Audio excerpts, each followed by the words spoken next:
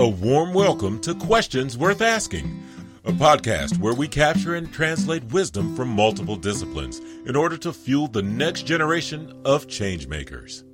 Hello, welcome back to Questions Worth Asking. This is Season 2, Episode 6. I'm Priya. And I'm John.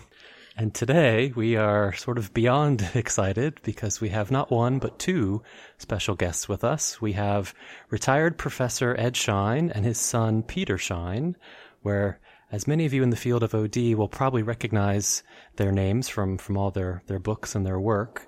Ed's work goes back several decades, and he now has a new partnership with his son with a brand new book just released last year called Humble Leadership, where Peter also brings in his experiences from Silicon Valley. So, Ed and Peter, welcome.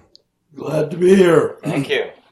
We are so excited to have you. So I guess the first thing, this is you've only recently started working together, is that right? That's right. About 3 years now. So can you tell us I really want to learn more about your book, but could you just tell us what brought the two of you to work together? Well, I'll let Peter start that because he initiated it. So Ed moved out here to Palo Alto, California about 2011. And I had a sort of 20 to 30 year career in corporate development and marketing and business development at a bunch of different companies in Silicon Valley. As a father and son, we always shared a lot of stories with each other. And one of Ed's important books, particularly out here, is a book about the culture of digital equipment called Deck is Dead, Long Live Deck. So we had a lot to talk about in sort of sharing our experiences of what culture and leadership in technology organizations is all about. In working at big companies in Silicon Valley and small companies and then consulting from the outside, we had a lot of stories to share with each other. We kind of realized there was one sort of set of central themes that we wanted to put together into a specific book, and that's really what came out as Humble Leadership last August. But there's more to it than that, and we decided that for both of us at the different stages in our career, that collaborating and doing some consulting work together and making some speeches and presentations and then writing books would be the best thing that we could do at that point in time. So that's why we started the Organizational Culture and Leadership Institute about 3 years ago, and are writing books and teaching and lecturing when we can. Amazing. And the book, the Humble Leadership book, can you tell us a little bit about that?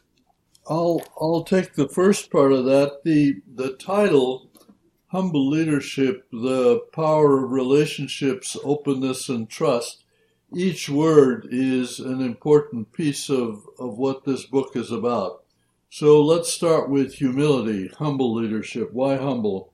We see that in today's world, the problems that people face that have to be dealt with by heads of organizations, I prefer that over just calling everyone a leader, face very complex socio-technical problems and discover that they really need help.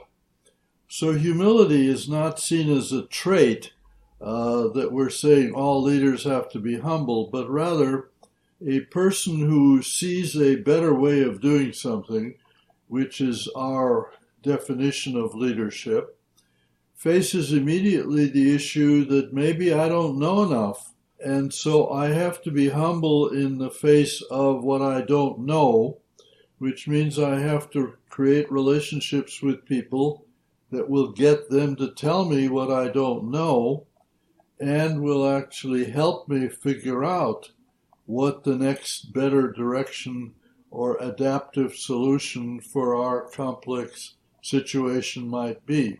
So it leads to the notion that it's the relationship that matters, that leader is not the point, but leadership is the point, which means several people get involved.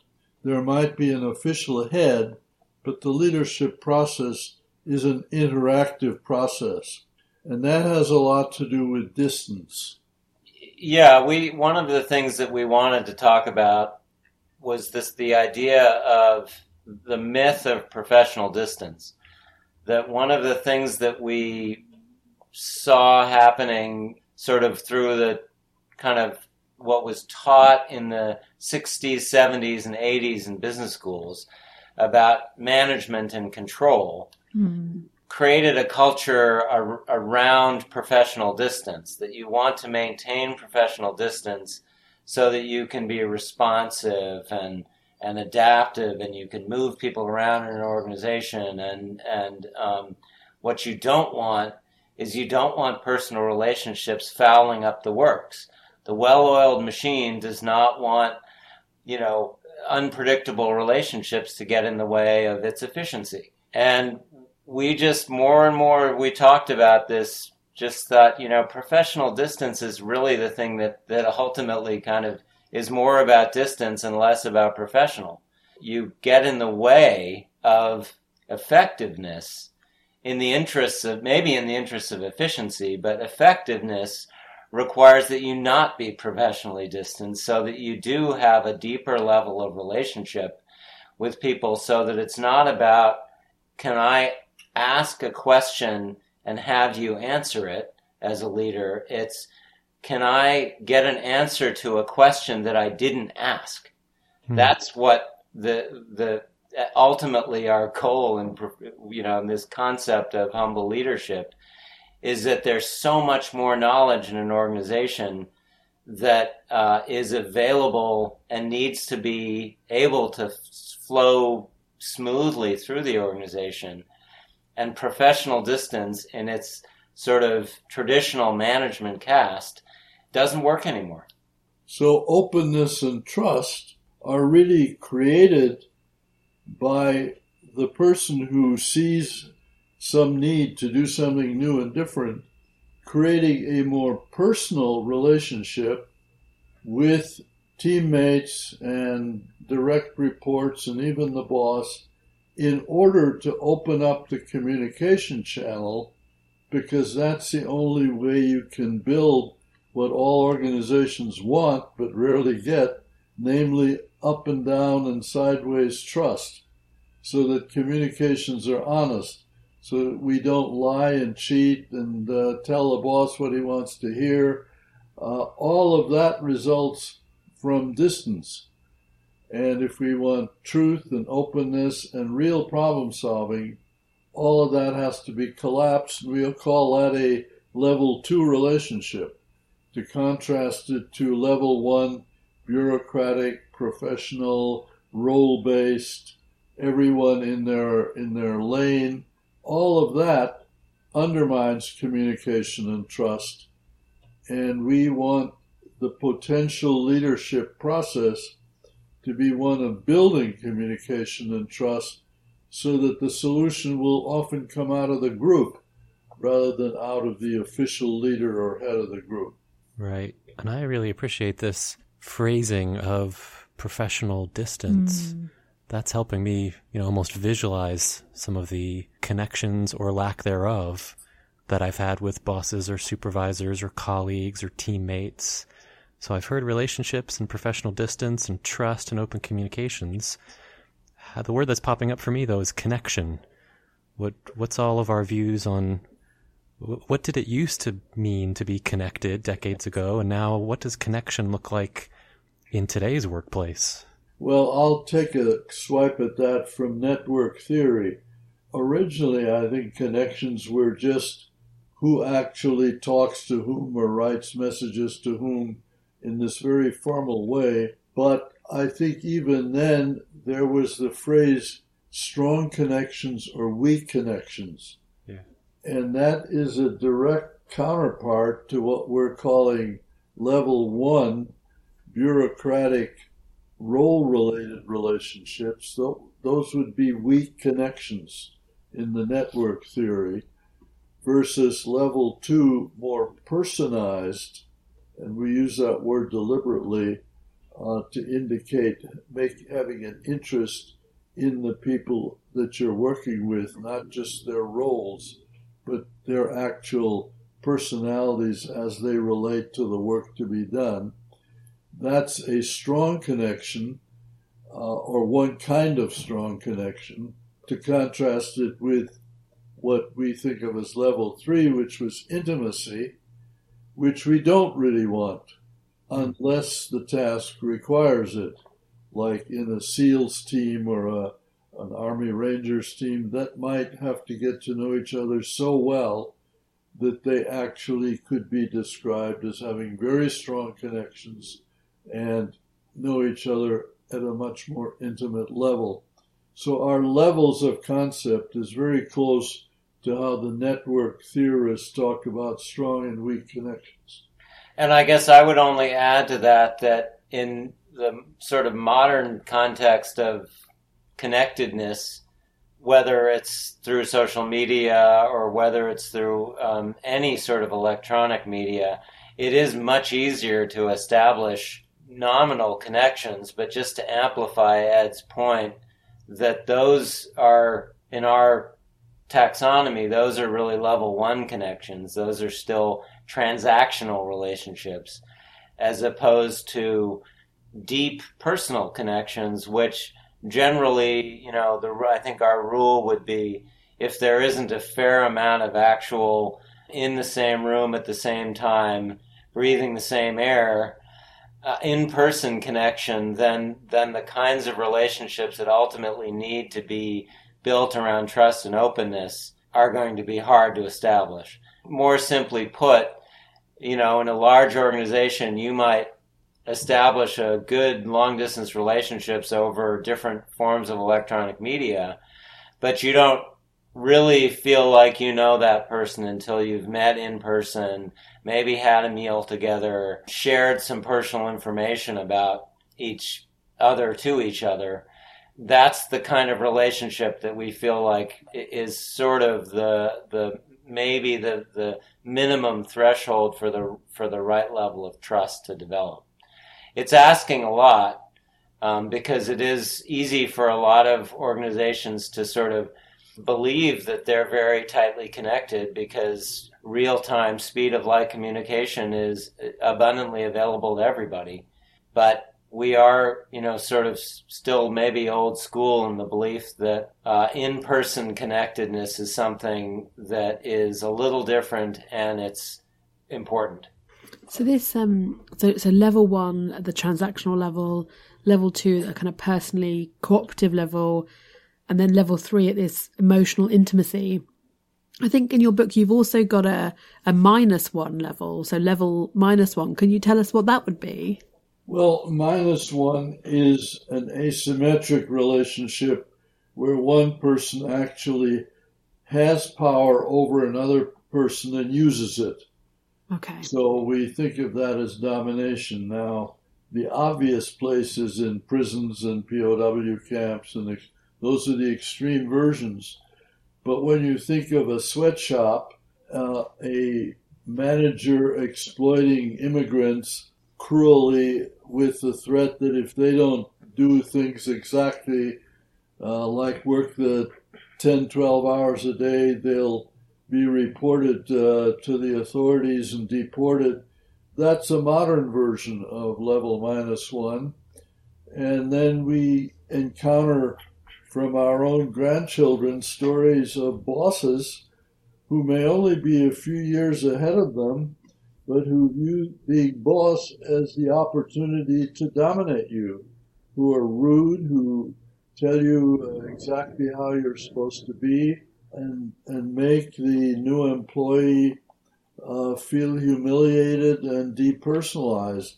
So at that level, it's still going on, and in fact, maybe one of the biggest problems in today's world, that senior executives say, yes, we're trying to engage people, and so they give them a lot of perquisites and nice places to work, but the bosses down in the trenches often continue to be -1 bosses who undo all the good that the perquisites and the extras and the good food and the good hours are there in order to engage the person. You engage the person by treating them as a full person, not by giving them free meals.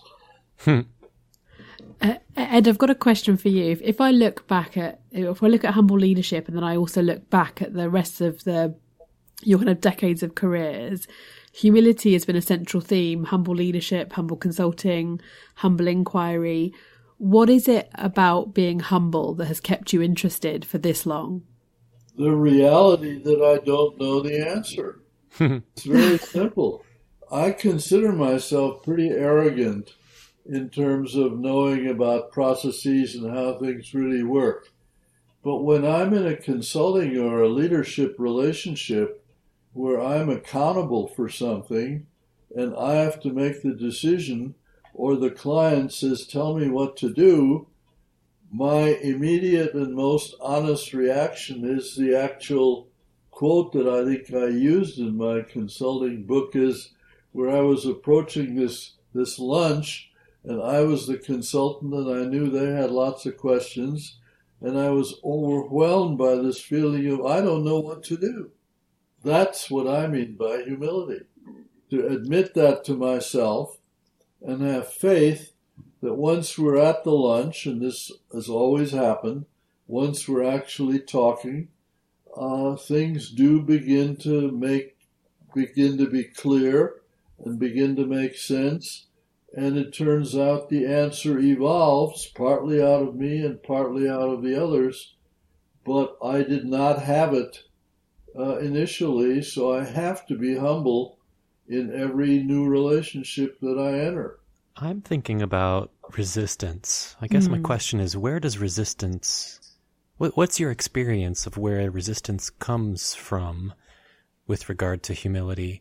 And what I'll add to the question, just to give you a second to think, is I really appreciated when you said maybe not every team needs to have the level 3 emotional connection. That was a learning moment for me, because many teams that I've worked with or been privileged to lead, I've come in with a bias or an assumption that every team needs an emotional connection, otherwise can't get to a flowing, performing kind of level. But maybe I was not correct in that, or not helpful in that. Is it something about which teams need which level of connection, and then maybe some resistance to this doesn't need to be an emotional team, so I'm resisting that because it's not appropriate for this group of people to get to that level? Does that? One of the things that we do try to clarify in the book is we're not sort of suggesting a absolute kind of normative, you really need to be a level 2 or 3 organization. We're suggesting that there are places, there are kinds of work and kinds of product delivery that may function better as level 1 relationships. You want them to be more distant and transactional. But the deeper argument we're making in the book is that those are the kinds of jobs and the kinds of work and the kinds of relationships that are most at risk of being automated by AI. So if we think about where humans really will need to be working and where humans really will need to be adding value, one of the things that we sort of suspect is that the rate of complexity is increasing. Right? The rate at which our world is becoming more complex is increasing. Therefore, we're sort of suggesting that in that context, it is those personal adaptive relationships that allow us to innovate and be creative.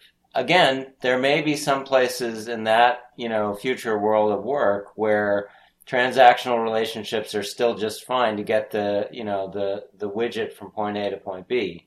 But for innovative, creative organizations that have to be responding to this increasing rate of complexity, this increasing rate of increasing complexity, that's where we see level 2 and level 3 being most relevant, and really was why we wrote this book.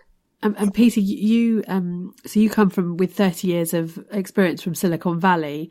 Now, as a Brit, I just have to ask you, can you just describe to me what Silicon Valley is for people that kind of have heard it, but might not actually know what it is. Can you just describe what it actually is? Yes, sure. It's a stretch that from San Francisco down to San Jose, about 30 or 40 miles, that represents the sort of broad expanse of the lower bay, the San Francisco Bay. It is in fact a valley, the Santa Clara Valley. The sort of geographical center of it is probably somewhere like Mountain View or Palo Alto, and it's where companies starting with Fairchild Semiconductor and Intel, and then Apple and Silicon Graphics and Sun Microsystems, and now Facebook and Google, and all sort of broadly populated within about a 20-mile radius of again, call it Mountain View. You could sort of look it up on a map and see that it is in fact a very discrete, specific area, and that's critical to its history, because a lot of the people that sort of grew up around here bounced around in all of the different variants of different companies, and the fact that it was a geographically discrete area was important for its, the sharing culture, the technology sharing culture, and the innovation culture. Now, one thing that's happening is it's shifting more to urban centers, so there's as much or more innovation now in cities like San Francisco and Oakland than there is in the sort of the suburban valley context that really was where the Apples and the Googles originally started. I need to add a historical footnote of why this particular locale, among other things. I think a lot of people believe that had a lot to do with Stanford and Berkeley engineering, that a huge number of very technically savvy people were available in this relatively small area. And it was very similar to what happened in Boston around Route 128, around MIT alumni. So the availability of the technical talent is part of the explanation, I think, of why it, if not started here, why it persisted here. Yeah, and if you've seen the Facebook movie, The Social Network, you note that it started at Harvard and Cambridge, but they moved out to Palo Alto because the sense was there were more just, hungry 20-year-old programmers available. That's always been true around here. It's a place to come and learn how to hack. That's a great recruitment advert. Come here, learn how to hack. I think for me, it's a levels of system question. I want to try and tie what we're talking about. So like you've got this in-person physical locale, and we've already talked earlier on the podcast about how there is something important about being in person and comparing it to virtual and how we can be more connected or not. It seems to me that a lot of our conversation here has been, at least in my head, intrapersonal or interpersonal. It's about the individual and what they're looking to do, and then with another person, like, am I dominating over you or not, and do I have a emotional connection with you or not? What if I take it up several more levels of system? How does humble leadership apply to a bounded system? How does humble leadership apply to the entire Silicon Valley area at a larger group level? Is it similar dynamics, or does something shift at a higher organizational level of system? Well, it's a great point, because a study of comparing Silicon Valley and Route 128 around Boston reveals, I think, part of the answer to your question.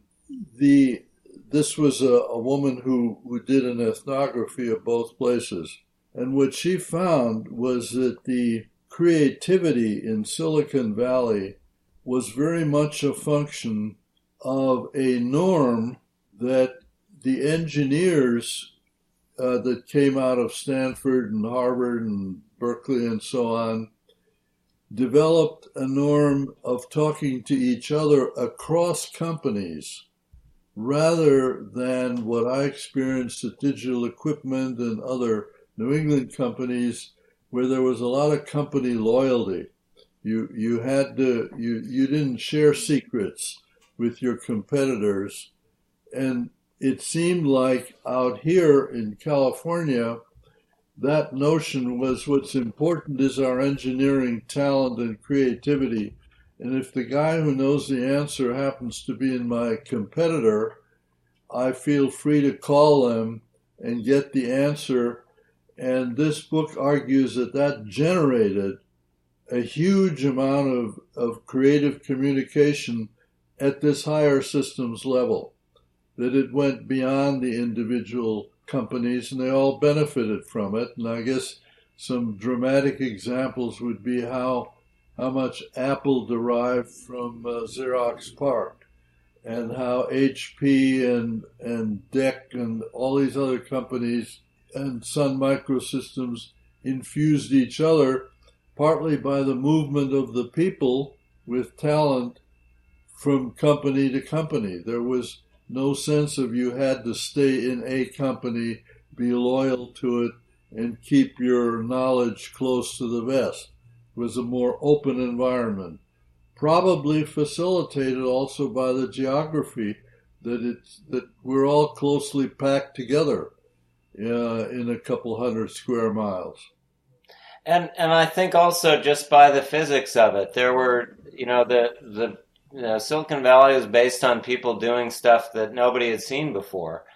The truth is that no one company was going to do it alone. So the ecosystem idea, even though we talk much more about it now than we did 20 years ago, that idea has always kind of been nascent here in the sense that, and maybe it even goes back to the Department of Defense, had these, intense, crazy, far-reaching requirements that no one company was going to solve.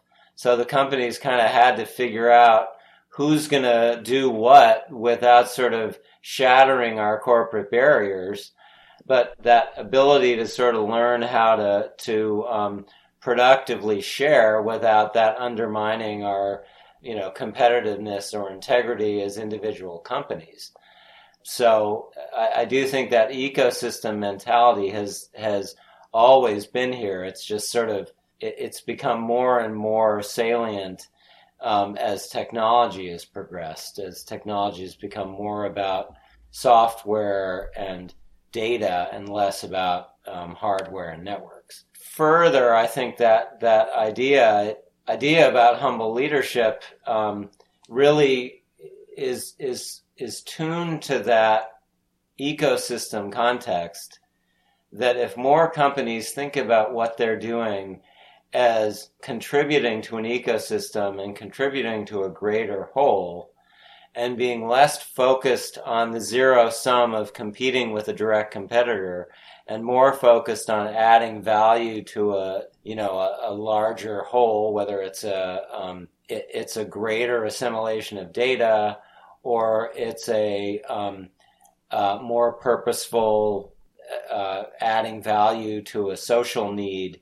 The idea of humble leadership being tuned to that we're more interested in the collective good than we are in the zero sum, we win, you lose.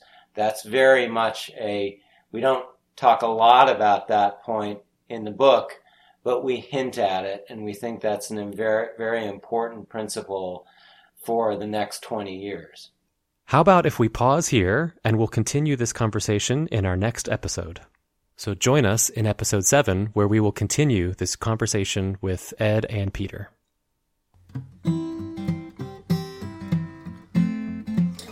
Thank you for being with us. Until next time, it's your turn to ask the questions worth asking.